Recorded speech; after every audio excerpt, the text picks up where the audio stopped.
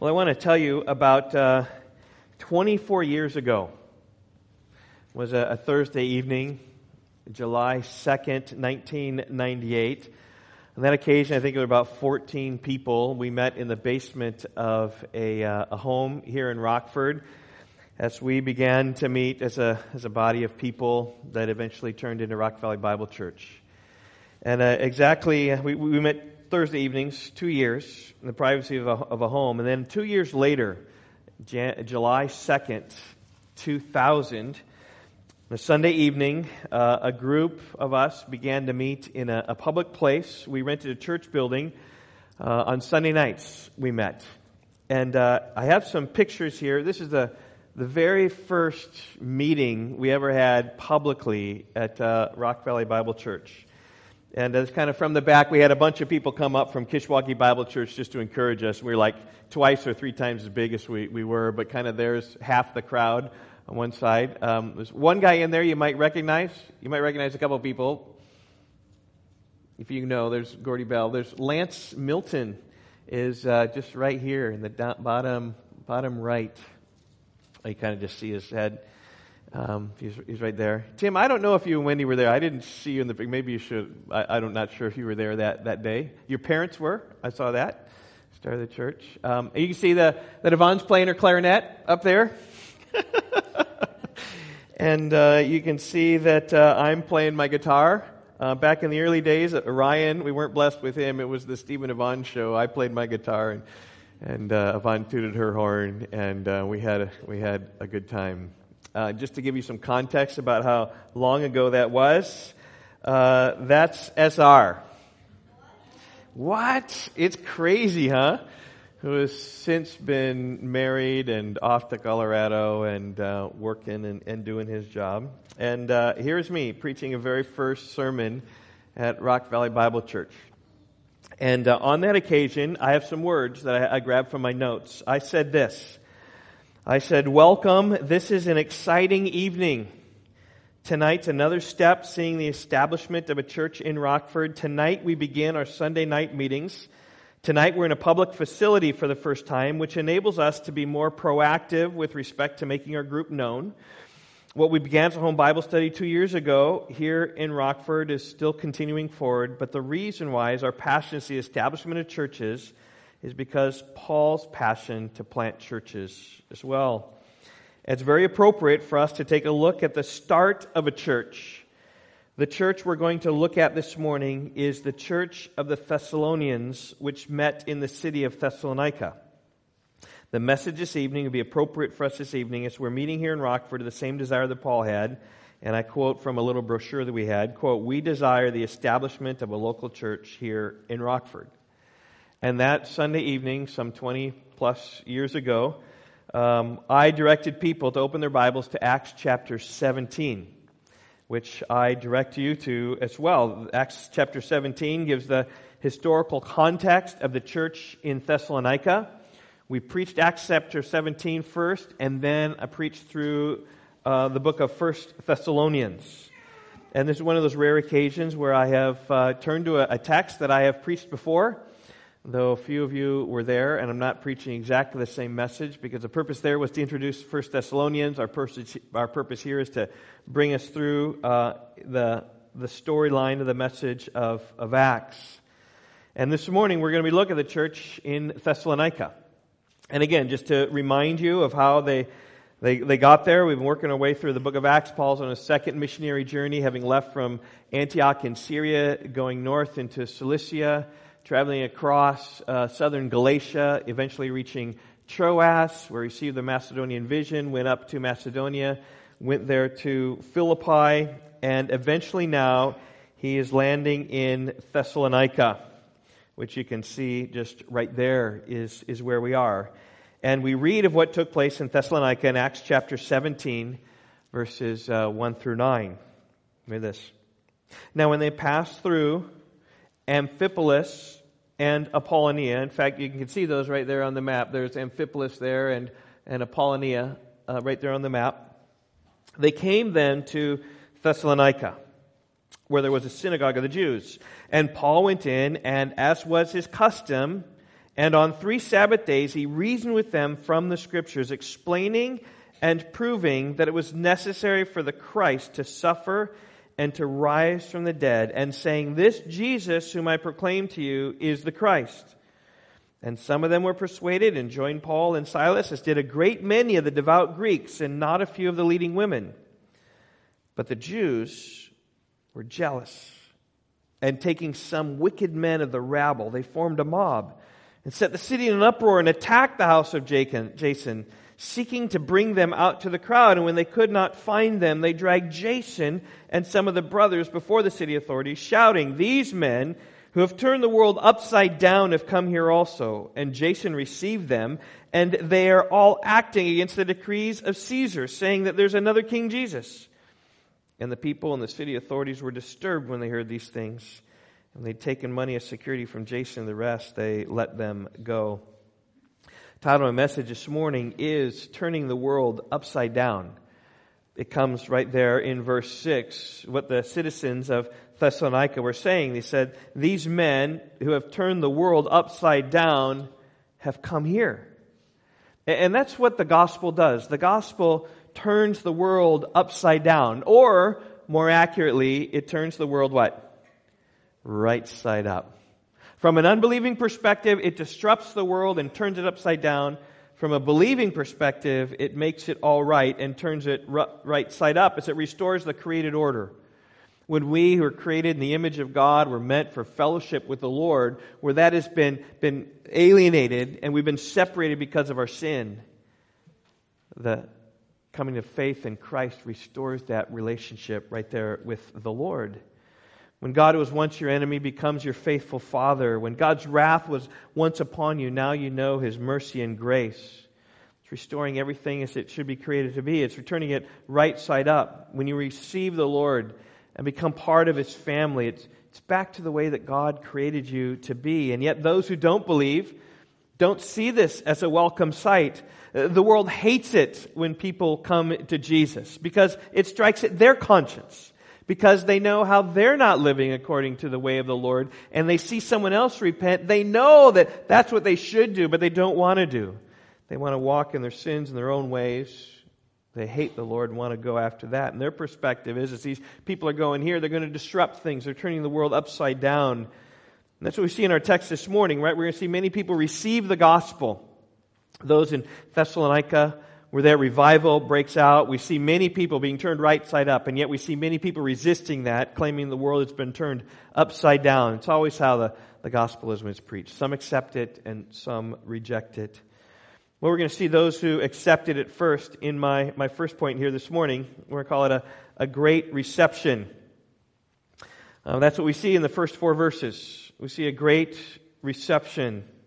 Verse 1 tells us, "Now when they had passed through Amphipolis and Apollonia, they came to Thessalonica, where there was a synagogue of the Jews.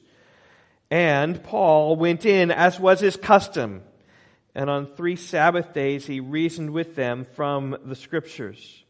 Now when Paul was on his missionary journey, his custom was to travel into the synagogues, right, wherever they were. We saw that when he left Antioch. He went to the island of Cyprus, and he went through that whole island, from east to west, preaching the gospel in all the synagogues.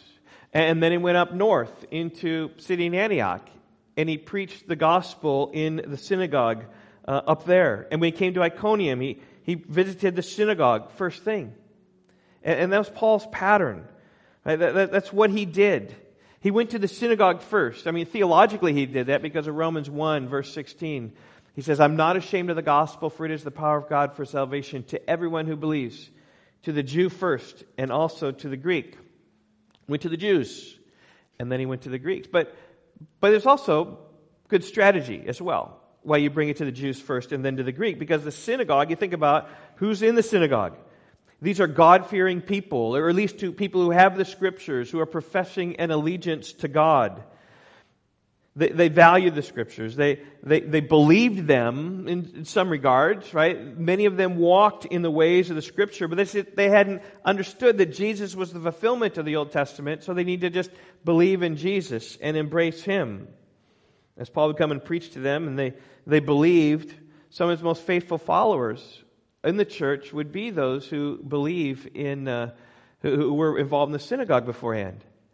Because they're like church kids growing up who come to faith in Christ. There's just a lot of good habits, a lot of stories they've heard, and their faith can kind of take off, as opposed to the Greeks who didn't know anything about Jesus. This would be like people who didn't grow up in church. And they hear something about Jesus, and it's sort of new to them. And there's lots of ways that they need to learn to live a little bit differently. And the synagogue would provide these faithful followers. And that's what Paul did. He went into the synagogue, he preached to the Jews. He did this on 3 Sabbaths. The Sabbath, that's when the Jews met for worship. It was a Saturday. And typically, and that's our times of worship, there's Bible reading, there's recitations, there's prayers, there's singing, there's chanting, whatever. And then always comes a message. And that's what Paul proclaimed. He preached the gospel to them. And as I've put there on the screen, it says this: Paul went in, as was his custom, on 3 Sabbaths. He reasoned with them from the Scriptures, explaining and proving that it was necessary for the Christ to suffer and to rise from the dead, saying, "This Jesus whom I proclaim to you is the Christ." Just notice here how it says that he preached to them. He reasoned with them. He explained to them. He proved to them. And I've just circled those words there. That was Paul when he was preaching. He was using logic. He was trying to persuade. In fact, he even says in verse 4, if you look in your Bible, it says some of them were persuaded. That's what he wanted to do. He wanted to persuade them to come their way. Christian preaching is like that. Christianity is logical. It's reasonable. You can explain it to people. There's tangible evidence for believing it, not only in the Scriptures, but also in history. You use your mind, right? You can trust the gospel. It's not just some leap of faith that you need to take as if, well, I just hope this is true. No, you have good reason to believe that it's true.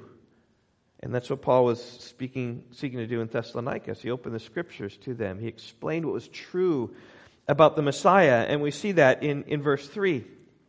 He's trying to say that. And I love Paul's 2-part outline here. In fact, I've even got a picture of here. Preaching his 2-part outline. He preached first the Christ, and then he argued that Jesus was that one. The Christ, that is the anointed one, the Messiah.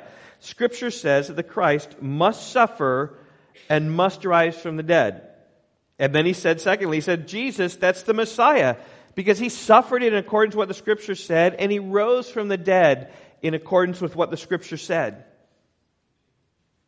Can you preach that sermon? Simple 2-part outline. Can you preach that?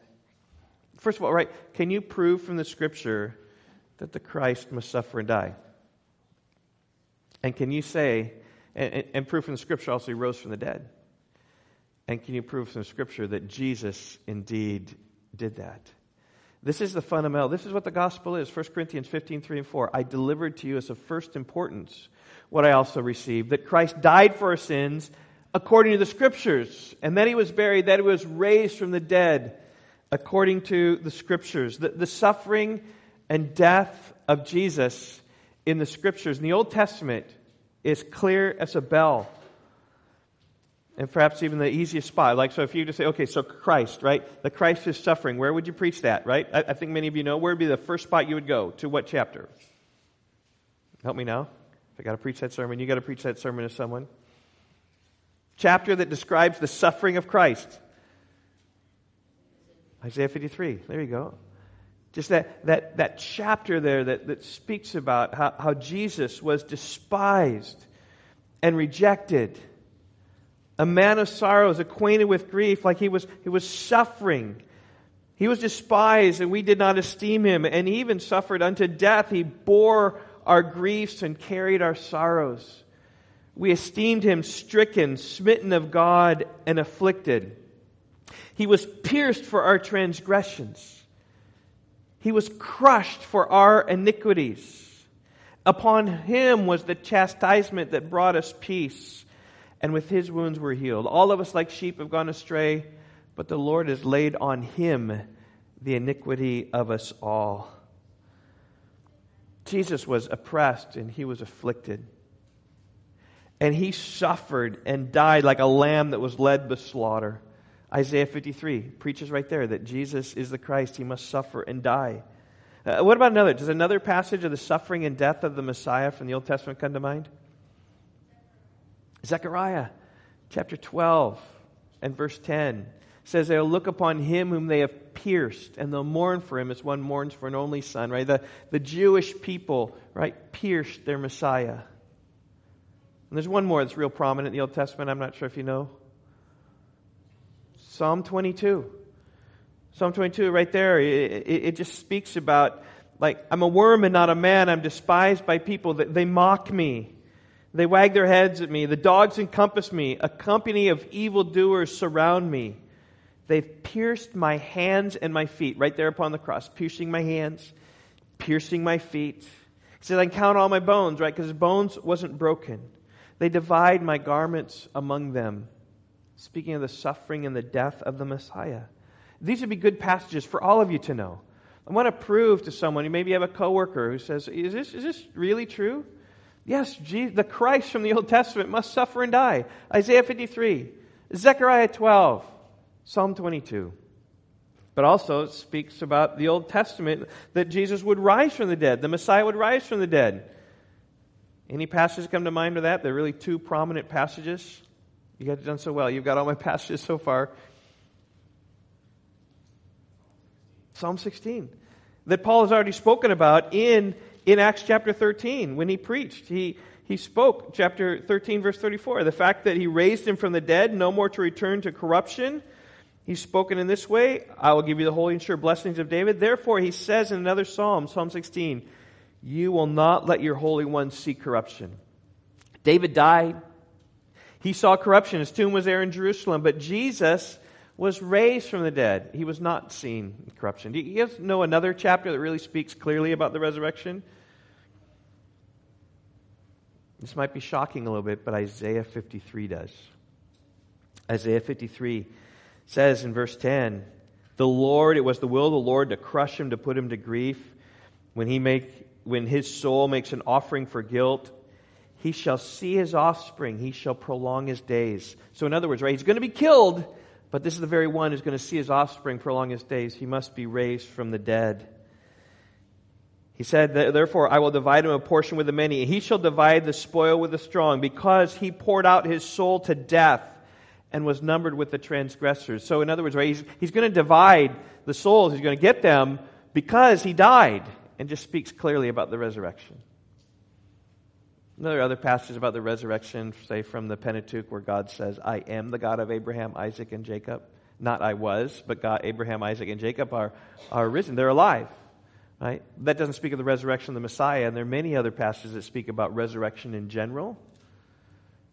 But this one speaks about the resurrection of the Messiah. And then establishing the fact, he went in and he preached, the Christ. Let me show you what the Old Testament says about the Christ. He has to suffer, he has to die, he has to rise from the dead. And then he transitioned to his second point. He said, let me preach to you Jesus. Jesus fulfilled everything the Messiah was going to be. Isaiah 7:14 said that he'd be born of a virgin. He was born of a virgin. Micah 5 verse 2 says he'd be born in Bethlehem. He was born in Bethlehem. Hosea 11 verse 1 says he was called out of Egypt. He spent some time in Egypt, and he came out of Egypt. His cousin, John, had some miraculous birth as well, and John claimed that he was the messenger that Malachi had foretold, pointing the way to Jesus. And that indeed is exactly what John the Baptist did. And you look at the character of the life of Jesus, he did everything that Messiah was said to do in Isaiah 35, verse 5 and 6. He healed the sick. He gave sight to the blind. He cleansed the lepers. He opened the ears of the deaf. He healed the lame. Gave speech to the mute. Then it all came to the climax of the Passover, when Jesus rode into Jerusalem on a donkey, just like Zechariah 9:9 had foretold. And there, when all the Passover lambs were being sacrificed, Jesus died as a lamb going to slaughter, just like John the Baptist said, behold, the Lamb of God who takes away the sin of the world. Having been rejected by the leaders, just like Psalm 118 says, the stone which the builders rejected had become the cornerstone. And Jesus died, suffered on that cross, the hand of the Romans, crucified. And they took him down from that cross, and they laid him in a tomb, and he was there. But on the third day, he rose from the dead, and he appeared to many people alive. And then he ascended into heaven. So repent and believe in Jesus. Believe in this Christ who suffered and died, and Jesus was that Christ. He's the Messiah. Repent and believe in Him. It's the most simple message. You should be able to preach something like that to your coworker. Maybe not preach in a formal sense, standing up here monologuing, but even taking a Bible and just say, let's just read Isaiah 53 together and read it line by line and explain it. Or even talk just really quickly of just how it is that the Old Testament prophesied of a Messiah that would suffer and die and rise again. And Jesus fulfilled that exactly. In fact, that's the thrust of the book of Acts, is to be able to speak to people like that. That we want to be His witnesses. In fact, later in Thessalonica, Paul's speaking about his own preaching. He said this, "You yourselves know, brothers," 1 Thessalonians chapter 2, 1 and 2. "You yourselves know, brothers, that our coming to you was not in vain. But though we had already suffered and been shamefully treated at Philippi, as you know, we had the boldness in our God to declare to you the gospel of God in the midst of much conflict." It's so interesting how the epistles, right, all match up. Like if you know the storyline of Acts, you can put the epistles sort of right in there. And in Acts chapter 17 is to Thessalonica, and he later writes to Thessalonica, said, "We had a hard time in Philippi." Remember what happened in Philippi? How he was in prison and beaten unjustly, and then brought into prison, and then he was sent out of the city. That's how we came, being mistreated in Philippi. We came to you. And then he said, "I came to you with boldness." Maybe can you preach this message? Can you preach it like Paul did? Paul preached it with boldness, telling others of the Christ, telling others of Jesus. When it comes down to it, right, maybe that might be our biggest hindrance. We aren't witnesses because we aren't bold enough really to tell people of Jesus. I was talking with some teenagers this past week. Happened to come by the church. "Lily, good to see you." Lily was part of Kids Club years. It's been 5 years since I've seen you, Lily, right? Something like that. It's good to have you. But she was here with some of her friends. And I asked some of her friends who were around her, I said, "You ever been to church?" And they hadn't been to church.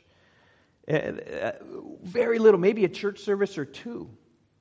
And I just told them, here at church, we deal with the most important things of our lives, like how we can have our sins forgiven before the Lord, and how important it is to come. And so come. And they said, "Oh, we can't come." They had bikes, so they rode over here on their bikes. I said, "You can come. Just like Lily, you've come. Thanks for coming." But just boldness, right? To see a situation and then to speak about it. And then to bring people and to invite them. To tell them just really quickly about how in Jesus all your sins can be forgiven. You can be made righteous.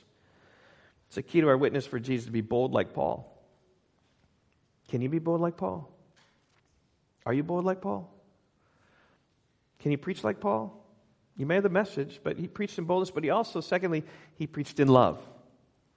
He said later to those in Thessalonica, 1 Thessalonians 2, 7 and 8, "We were gentle among you like a nursing mother taking care of her own children. So being affectionately desirous of you, we are ready to share with you not only the gospel of God, but also our own selves because you became very dear to us." So in other words, right, we preached to you in love, we cared for you. Right? This wasn't Paul standing up and just preaching out and then leaving. D. Martin Lloyd-Jones used to talk about preaching. He says, one thing to love to preach, it's another thing altogether to love those to whom you preach. And he's talking about this right here, that Paul said he loved those to whom he preached. He was there, he cared for them. And if your preaching will be effective, it's got to have both boldness and it has to have love as well. Well, Paul preached like that, and his message was received well. We see in verse 4 how some were persuaded to join Paul and Silas, as did a great many of the devout Greeks and not a few of the leading women. And some of the Jews followed Paul and Silas, but it says here even more, a great many of the Greeks followed Paul and Silas. The devout Greeks, that may have been the proselytes in the synagogue. When they realized the gospel has come to them, that they can come to God fully apart from the entrapments of the Jewish culture, they were thrilled. And a great many, and even on top of that, not a few of the leading women. This was a great reception. This was revival that broke out. Many people believing in the gospel. Many people believing that Jesus was indeed the Christ, that He died for our sins to be made right with Him. In fact, we've seen so many revivals in the book of Acts, it almost becomes normal place for us. It no longer surprises us, really, but this is no normal thing. It was an outpouring of the Spirit of God in the early church. And to this, we can only say, God, may you do that again. May you pour out your Spirit upon us so that in 3 Sabbath preaching sessions, and maybe Paul stayed a little bit after that, but it wasn't long, just in a short period of time, there are many people who came. Many people received the message that you brought. Many men, many women, many children repented of their sins, trusted in Christ, were made righteous and holy before Him. Well, whenever there comes great reception of the gospel, there's always opposition, and we see this in verses 5 through 9. I'm calling it a great rejection. There's a great reception, and now we see the great rejection. Verse 5. But the Jews were jealous, and taking some wicked men of the rabble, they formed a mob, set the city in an uproar, and attacked the house of Jason, seeking to bring them out to the crowd. And when they could not find them, they dragged Jason and some of the brothers before the city authorities, shouting, "These men also have turned the world upside down, have come here also." And Jason has received them, and they are all acting against the decrees of Caesar, saying there's another king, Jesus. The people in the city authorities were disturbed when they heard these things.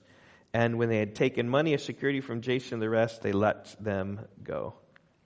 Now, Paul would later describe this interaction of this rejection when they were rejected from the town and pushed out of the town and commanded to go. He would later describe this as being torn away from them. 1 Thessalonians chapter 2, verse 17. Paul didn't want to leave Thessalonica. He loved the people there. He was forced to leave. And it ripped his heart. If you think about a piece of material just kind of being torn away. That's how he described it. See, there's something about those in Thessalonica that captured Paul's heart deeply. And when you read 1st, 2nd Thessalonians, you're stunned by the affection that Paul had for them there.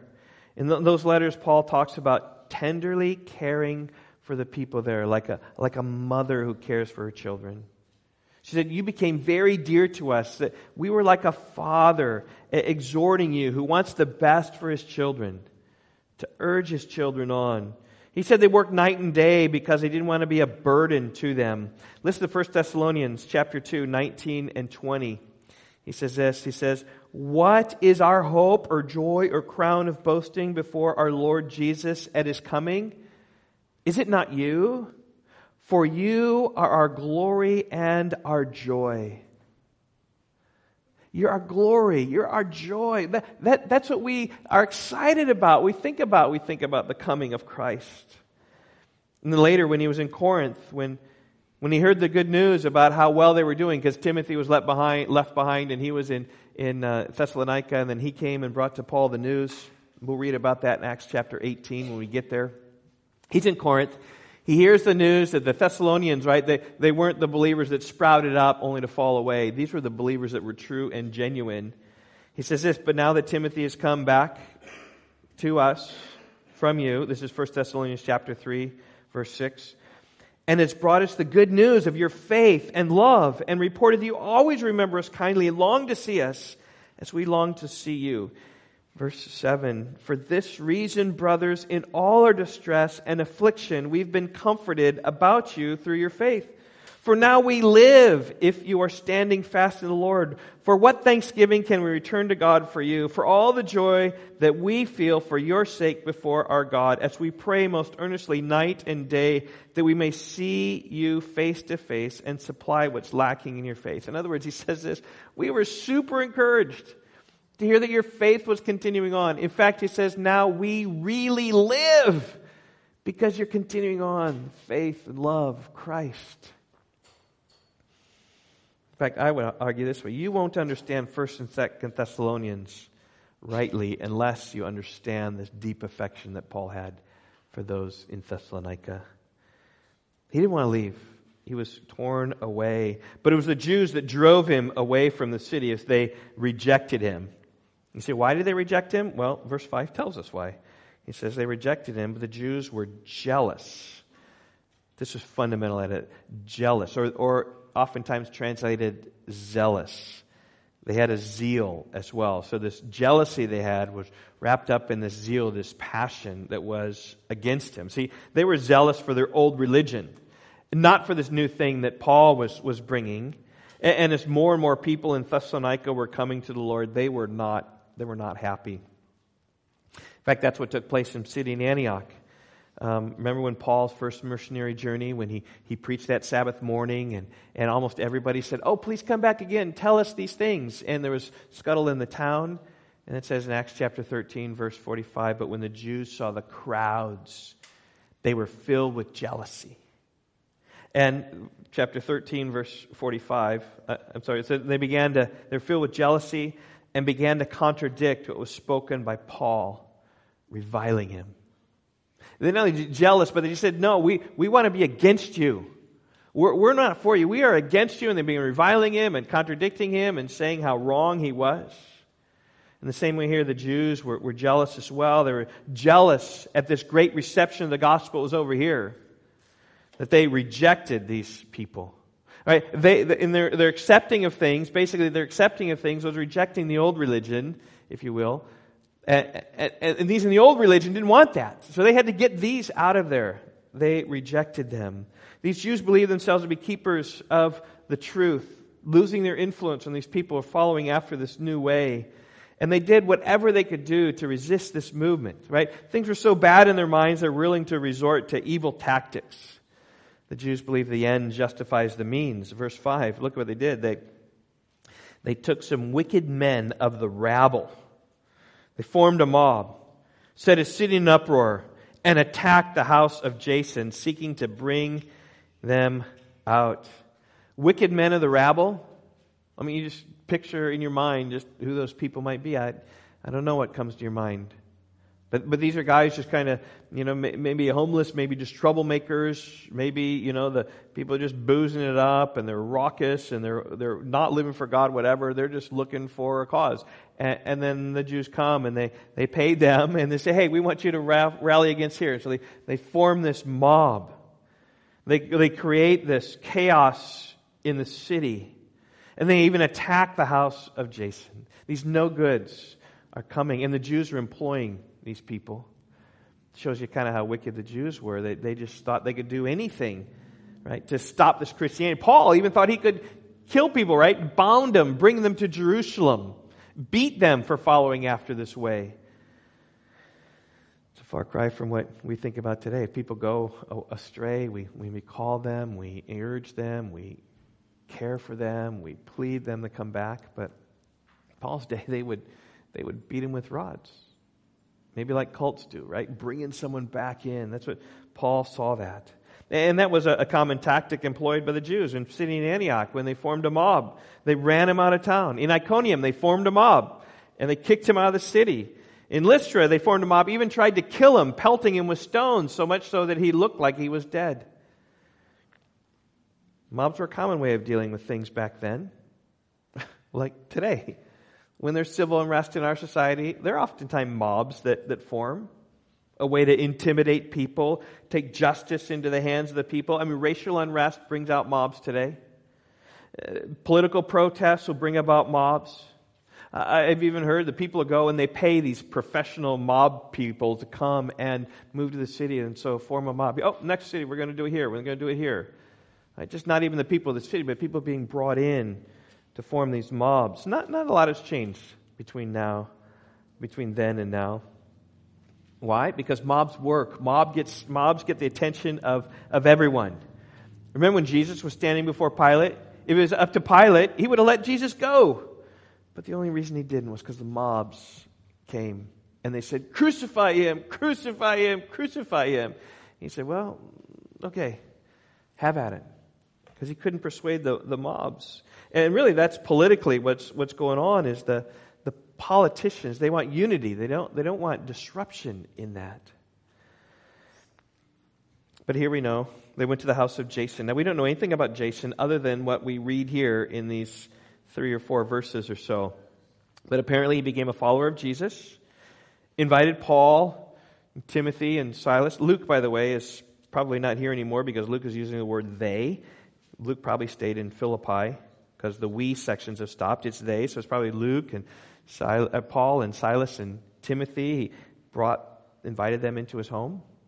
Just like Lydia. Remember when Lydia God opened her heart to believe the things Paul was speaking about? She believed the gospel and she brought the missionaries into her home. Just like the Philippian jailer. When the Philippian jailer believed in the Lord Jesus, he brought these men, Paul and Silas, treated their wounds into his home. It's a pattern in Acts. When people come to faith in Christ, there's an affection for those who preach the good news to them. That's just the Old Testament says, it's written, how beautiful are the feet of those who preach the good news. Just those who preach the good news. They have beautiful feet. Thank you for coming and traveling. And there's this embrace. Converts want to be near those who first preached to them. Despite the shame, despite what was happening. And Jason was not ashamed to welcome them in. He certainly knew the danger and hostility would come. He's willing to play host to these missionaries.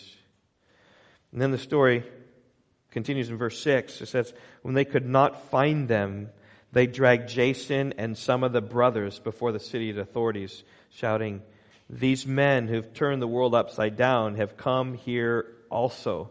That's where the title of my message comes from again this morning, turning the world upside down. They've come here. They're doing the same. They're disrupting our society, and it's for the worst. Let's get them out of here. Now, this is difficult for us to understand, I think, in our culture today. How is it that turning from sin to righteousness could be so bad in a society? I mean, in our society, with a Christian heritage, right? When people become Christians, we're often encouraged, right? Particularly when the drug addict finds Jesus and is delivered from drugs, right? We don't get all, people in our society in general don't get all mad and hostile at that. It's like, oh, even if they don't believe it, like, oh, if they found Jesus and if Jesus helps them and they're rid of their drug addiction, well, good for them. They're super encouraged by that. People are. Even if they don't believe themselves. In our society, even like the jails are bad enough that the jails are like, okay, Christians, why don't you all just come in and maybe this will help. And if it helps, the jails are happy. Like it doesn't matter, even if they don't believe in Jesus, even if there's whatever institution, as long as this helps, that's wonderful. In fact, Gary Lundberg sent me this email about spending this past weekend ministering to those in jail. He said, Steve, the weekend has been going very well. Today we had a testimony time for the men to share what they are learning on the weekend that's changing their submission to God's will and letting the Holy Spirit help them to grow like Christ. What a blessing to hear the testimony of how God is feeding their soul with love. It's been very challenging scriptural study and small group discussions. I think anyone at Rock Valley Bible Church would be amazed at how well they understand what the Bible teaches about life and discipleship and Christian growth. After we stop the official small group discussions and take breaks, I sit nearby and overhear the table conversations as they continue to analyze and process the lessons some more. Any teacher would love to have earnest students like these men. We have one more day and finish Sunday afternoon. I give my talk about 11 o'clock on Sunday. What time is it? Gary's talking right now to these inmates who are receptive. So in fact, let me just pray for Gary right now. Father, I pray as Gary's in the jail right now and he's preaching to these men who have been in some discipleship programs and are open to the gospel. So pray you give him great effectiveness. Thank you for his zeal even to go into the jails. God, what a wonderful thing that is to help give these inmates hope, whether they spend their time then in prison or whether they are set free. So we pray his message today would come with power and conviction, just like Paul's did in 1 Thessalonians, in Acts 17, as he said. Pray in Jesus' name. Amen. But even the world sees this and says, oh, wonderful, right? Some reform is happening among the inmates in the jail. But that's not always the case, though. There are plenty of cases in our culture where Christianity comes and it has been met with rejection and resistance rather than joy at the reception of others. I have heard enough stories where children have been disowned by their parents when they come to Christ. Even being beaten and assaulted by their parents for coming to Christ because they've forsaken their family traditions.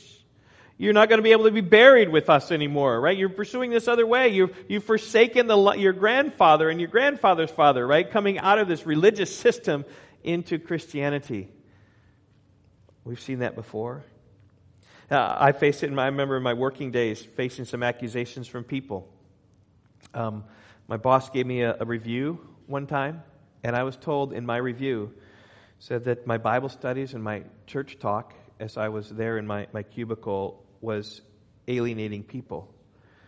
My boss said my fellow workers said that they felt uncomfortable when I talk about religion with other people. And my boss told me, please try to keep these things to yourselves. I remember I had my name on a church brochure in my desk at work. And it was just kind of buried there someplace. And we had somewhat shared desks in our environment where we were. But it was sitting right there. And it was a brochure for the church that actually then eventually sent us up here when I was ministering to college students. And just on the brochure, I had something that said, Steve Brandon, come, a college pastor. Just to give some credibility there with some college students. And I picked it up one day and it was scratched out. It says, Steve Brandon, bozo on it. That's just kind of the things that I remember facing, just in a subtle way, where people were rejecting the message rather than receiving it well. And I would say, church family, right? It's always been this way. The world hates us because we love Jesus. Jesus said this, if the world hates you, you know that it has hated me before it has hated you. And I just say this, if ever Christianity would take greater hold in our society, there would be, and begin to transform it, there would be an uproar. I mean, just look at what's happening now that Roe versus Wade is on the verge of being struck down. It really doesn't change a lot because people can travel over state lines to get their abortions, and it's all state decided. Abortion will still be available to people in the United States, but the fact it's not declared a universal right of all women has people all up in arms and angry. I mean, can you just imagine, right, what would happen if some more things would take place? Like if gay marriage were suddenly stopped in our country, how much antagonism would be against that? Like Christians would be hated and despised even more than we are now. In fact, when it comes to the world, Christianity is often despised, especially when it brings a change to society. Nepal and India, where I've gone on missions trips, there's anti-conversion laws. It's against the law to convert. In communistic societies, there are regulations against preaching because the change that it will bring, because the leaders in the world want stability. And so anything that's bringing instability, they are hating that, even if it means a change for the good. And it's not just political orders that do that as well. Think about the times of the Reformation, how much the Roman Catholic Church hated Martin Luther and hated all these Protestants that was surging and coming out. Think about how the Roman Catholic Church hated the Bible being printed because the priests held it in their hands and they could only tell you what they wanted to tell you, misinterpret the Bible there. But when people saw it in their hands and their lives are being transformed and they're turning from their sin to righteousness, the church hated that because they're living in power. Think even about here, right? We have the Great Rejection. There's even a time in history that was called the Great, I think it was called the Great Rejection, 1662. Great Britain, United Kingdom.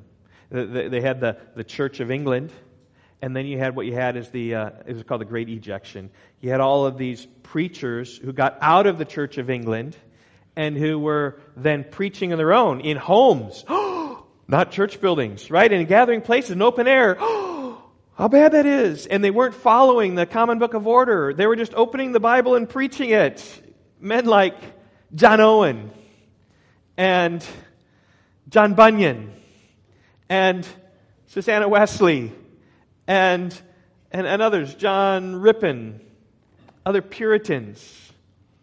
They were hated, despised. And there was a date in 1662 where every one of these pastors who were not submitting themselves to the Church of England were ejected from the church. I have a great book in my home. It's called Farewell Sermons, that it records all the sermons in which these men preached on that very last Sunday before they're getting booted. So there was a society, the church. So imagine, right? Some ecclesiastical church people just saying, okay, this is your last Sunday. You can't meet here anymore.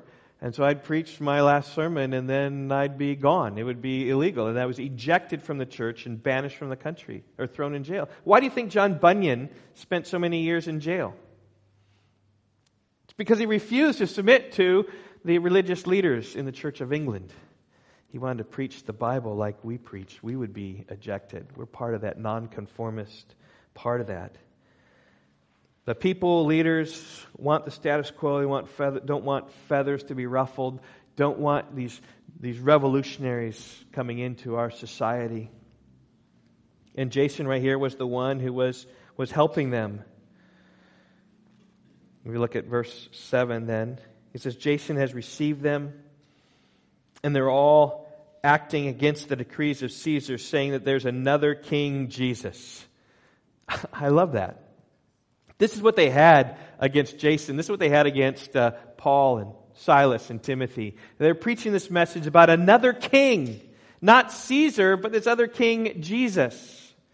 So not only do they have this history about how the world is being turned upside down, but they also have this message. They said they're preaching another king, Jesus.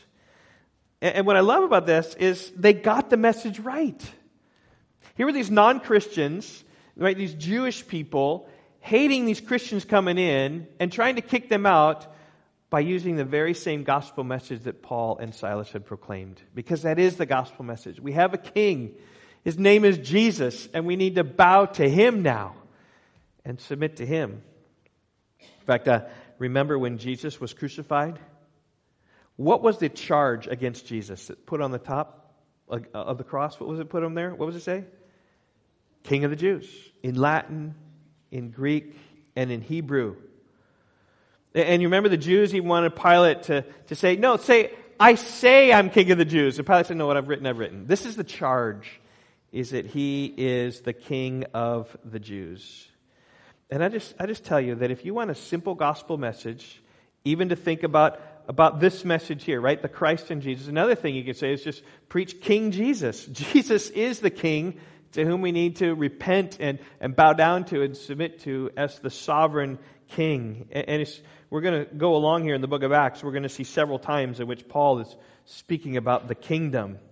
In Acts chapter 19 to Ephesus, he's going to be reasoning and persuading about the kingdom of God, is what it says. And Paul, when he gave his farewell address to those in Ephesus, he says that I went about preaching the kingdom. There's this kingdom we preach about, the King Jesus. And in fact, the book of Acts ends with Paul under house arrest, welcoming all who came to him, preaching the kingdom of God. Then 1 Thessalonians 2, verse 12, Paul urges, he says, that you may walk in a manner worthy of the God who calls you into his own kingdom and glory. So you even use this king motif to realize that he is the Lord. He's the sovereign king to whom we need to bow down to. This is the gospel, right? And the simplicity, right? A king has come to establish his kingdom, and he's looking for subjects of that kingdom. Are you going to sign up? Are you going to follow this king? Are you going to follow the kings of the world? If you do, right, repent and believe and trust in Jesus for the forgiveness of your sins, a sacrifice upon the cross. Which really is a nice transition for us perfectly this morning to celebrate the Lord's Supper. So we think about, what does it mean? What does the cup mean? What does the bread mean? It means that we are willing subjects to this King, Jesus. Right? And we're willing to suffer anything. Even Jason, right? We're willing to suffer our house being assaulted. And really being willing to suffer, right? Being taken out before the crowds. And Jason didn't back down. He said, no, I got this king I'm following, and his name is Jesus. What he says, I will do. And one of the things he said to do was that last night when he took a bread and he took a cup, he said, you know what? Just remember me by this. Remember me of how I died for your sins. And how my blood was spilled out as the new covenant for your sins. And just by way of finishing up the text, it says the people and the city authorities were disturbed when they heard these things. World being turned upside down, following another King Jesus, using a half-truth. Like Jesus' kingdom wasn't this world. It's not like we depose the kings of this world. It's not like we depose the president or depose our mayors. No, we submit to them and follow them, but they're all under King Jesus. They're like sub-rulers. But these people were disturbed, the city authorities disturbed, like, oh, there might be this uproar. And so when they'd taken money as security from Jason and the rest, they let them go. So basically Jason said, you know what, I promise to leave town. And because I'm sure he's talking to Paul in the back room, and Paul's saying, you know what, no, I can go. So he's going out. Jason says, okay, stop here. I'm putting my bail up, if you will. I'm giving you some money. This is a pledge. They'll be out of town. And as they went out of town, it says in verse 11, the brothers immediately sent Paul and Silas away by night to Berea. And then they went to the Jewish synagogue, and we'll look at that next week. But he gave a pledge to them, and then when they were gone, I think Jason probably received that pledge money back. It was just like we can restore peace here. We're okay. The troublemakers got back, but the message was going to continue to infiltrate through everything. The message of the gospel that Christ suffered. He died for our sins, and He was risen from the dead that we might be justified before God.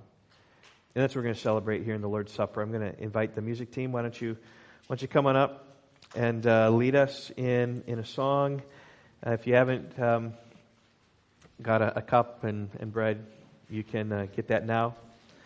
And then I'll come back up. We'll eat the bread and we'll drink the cup in just a few minutes.